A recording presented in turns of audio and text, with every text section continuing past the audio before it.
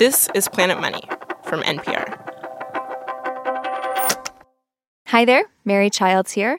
If you've been on the internet in the past couple weeks, you may have seen something about the enormous controversy over M&M's chocolate candies. If you have missed this, congratulations. But all this thinking about M&M's got us thinking about this classic episode of Planet Money, reported originally in 2014 by David Kestenbaum. He kind of concocts his own little M&M controversy. It's an extremely delightful episode. It's one of my personal favorites. Here it is. The other day, I went down to the lobby of our building here to get a snack, and I decided on M&M's, but I could not decide which kind. So I bought 2 packs, one regular M&M's, one peanut butter-filled M&M's. And in the elevator back up to the office, there's never anything to do in the elevator. I actually started reading the labels on these packages, and I found something really strange. Here I have one here. A pack of regular M&M's weighs 1.69 ounces. Pack of peanut butter M&M's, slightly less, 1.63 ounces. They were the same price, $1 each, but you get slightly less of the peanut butter M&M's, 0.06 ounces less. It's a tiny difference way down at the third decimal place. This, of course, drove me crazy, so I started to look into it. That was a month ago. It turns out there is a whole weird world living down there at the third decimal place. When you pull on that little thread, lots of things start to unravel. Hello and welcome to Planet Money. I'm David Kestenbaum. Today, I'm going to take you down the M&M rabbit hole. I promise you'll never pop a piece of candy in your mouth and think about it the same way again.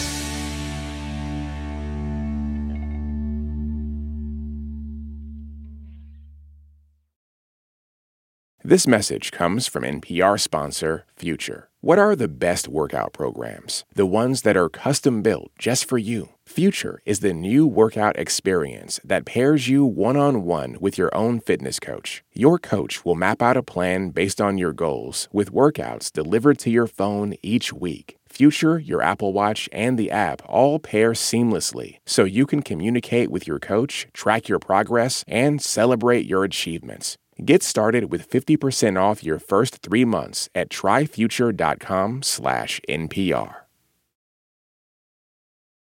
When I got back to my desk, I thought, this is the kind of thing that someone probably has a whole blog post about. But I looked, and there was nothing. I tried to look up the company's annual reports. Mars is the company that makes M&M's. But there are no annual reports. Mars is a private company owned by the Mars family for generations, and they are incredibly secretive, like a real-life Willy Wonka. I'm sure that they were hoping no one like you would ever come along to notice such a small, tiny difference. This is Joelle Glenn Brenner. She used to work for the Washington Post, and she wrote a book called The Emperors of Chocolate: Inside the Secret World of Hershey and Mars.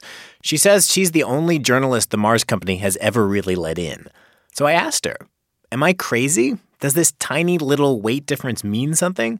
Is it just an accident? She said, whatever's going on, it is no accident. To even have that difference, I can promise you, was something that was angst-ridden for the company. They don't want consumers to have a question like that to ask them. The Mars family basically never, ever gives interviews. But I put in a request, and I kept digging, trying to find out why one pack was slightly lighter than the other. I decided to track down a competitor. After all, who studies M&M's more closely than a rival company? And I found Bill Edwards. Bill used to work for one of Mars's main rivals, a company called Rowntree's. Rowntree's developed the British candy called Smarties, which, I have to say, are a lot like M&M's. You should appreciate, actually, that the confectionery industry is incredibly secretive. More secrets have escaped from the places where they make nuclear weapons than have ever escaped from the major confectionery firms. Bill is a chemist by training. He spent a lot of time trying to reverse engineer competitors' products. He told me that he and his colleagues once did an extensive scientific analysis of Milky Way bars to try to figure out why they had a double layer of chocolate coating. When you're doing something like that, he says, even little things like the weight of a package can be a clue. In some industries, companies spell out stuff like that in their patent applications. But candy companies don't mess with patents, he says. Consider, for instance, the Kit Kat, which his old employer invented. They've been making Kit Kat since about 1934. And there are certain things in that process that certainly would have been patentable. But if it had been patented, they'd have been in the public domain in the 1950s. They're still secret. Do you know how Kit Kats are made? I do know how Kit Kats are made, yes. You do? Yeah. Can you tell me? I couldn't do that, no, that's a secret. If I knew the secret, would I think, oh, that's so cool? The old Roundtree Company used to have a rule that there had to be at least one difficult stage in each product. There are about half a dozen difficult ones in making a Kit Kat. Bill had a theory about the M&M puzzle. It's possible, he said, that peanut butter M&Ms are more expensive to make. If that's true, you'd want to put less of them in the package as a way to keep the profit margin the same. You're not going to grow you're not going to do wonders for your business if you bring out a new product that is less profitable than your existing ones. Oh, so like if you had M&Ms that were out there, there's a certain profit margin, you're going to introduce peanut butter M&Ms. You would never want to introduce that where you're going to make less money on each pack. No. I like this explanation. It's actually what my sister, who's an MBA, told me she thought was going on also. It made sense because imagine you introduce your exciting new peanut butter-filled M&Ms and people like them so much that they stop buying the original milk chocolate M&Ms and they switch to the peanut butter ones. If you're making less money per pack on the peanut butter ones, congratulations, your wonderful new product just lost you money. Of course, Mars could keep the profit margin the same by just charging a little more than $1 for the peanut butter M&Ms instead of putting less in the package. But John Gorville, professor of marketing at Harvard, says that is a really dumb idea, and companies almost never do that. Imagine if you did this with something like yogurt, where, the peach yogurt is 79 cents, the blueberry yogurt is 89 cents, and the strawberry yogurt is 99 cents. You now are getting people thinking, geez, how much do I like strawberry relative to peach? Is it worth 20 cents? It's a layer of complexity that manufacturers would prefer not to get into. They want to make the decision-making simple. Companies would rather adjust the amount of stuff in each package so they can keep everything the same price.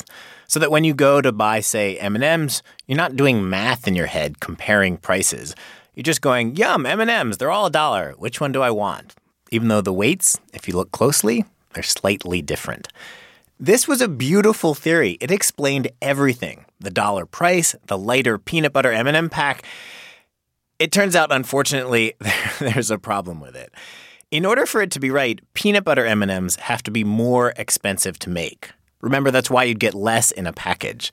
But Bill Edwards, the chemist, told me that upon reflection, he's pretty sure peanut butter is cheaper than chocolate. I did some checking at bulk suppliers, and that seems to be right. So much for the economic explanation. Maybe there was a scientific one. Is it okay if I buy a lot of M&Ms?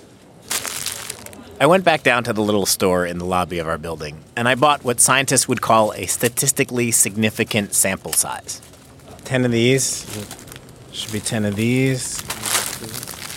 I took the M&Ms up to Columbia University to a guy who had a really, really precise scale. Sanat Kumar. He's chair of the chemical engineering department. Yeah, this is 1/10 of a gram, and this is going to 1/10 of a milligram. So 1,000 times smaller than what you're looking for. This is 1,000 times more accurate than we need. That's right. Talk about a little bit of an overkill, right? So let's zero that. Sanat had a different theory. What if, he said, each bag gets filled by a machine that drops a precise number of M&Ms in each bag, the same number in each bag. Then, if the peanut butter M&Ms turn out to be a little bit lighter, that could explain why the package came out lighter. So we started counting. 10, 12, 14. One bag had 27, 18, another had 28. 27. Okay, so 27, 28. So they're not keeping the number constant. It's all over the map. This is truly amazing. I have no idea what they're doing.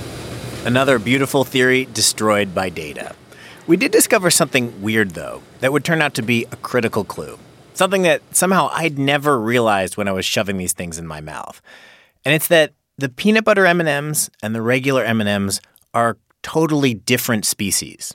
The original milk chocolate M&Ms are these small, very precise candies with very precise weights. The peanut butter M&Ms, by comparison, are monsters, lumpier, larger. We measured with the fancy scale. And the larger size turns out to be key to the whole puzzle. David pieces it all together after the break.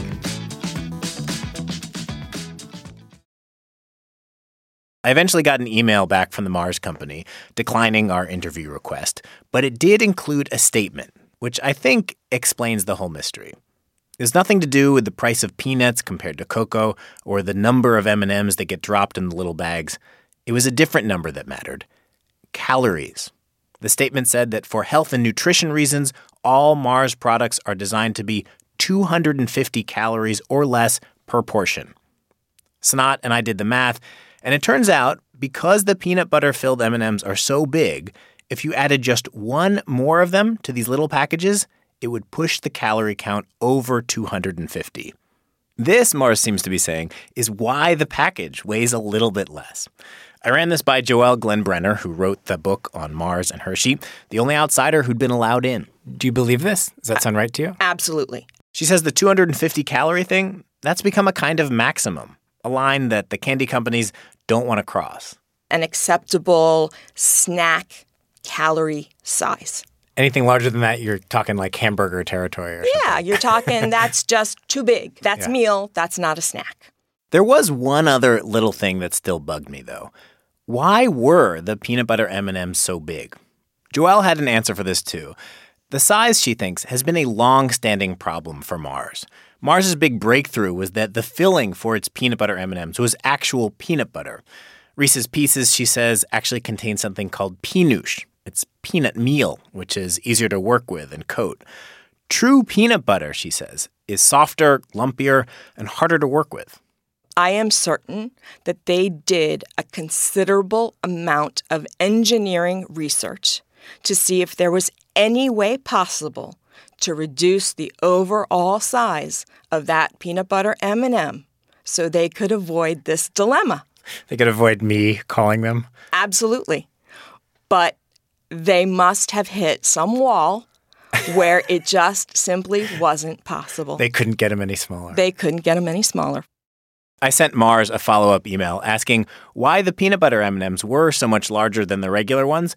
The next day, I got a one-sentence answer. Quote, "Because of proprietary reasons, we are unable to elaborate on the size of peanut butter M&Ms."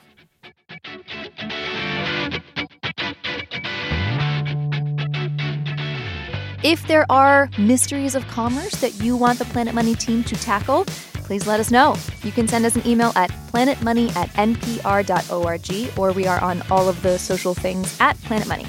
This show was produced by Thea Benin and reported back in 2014 by David Kestenbaum. I'm Mary Childs. This is NPR. Thanks for listening.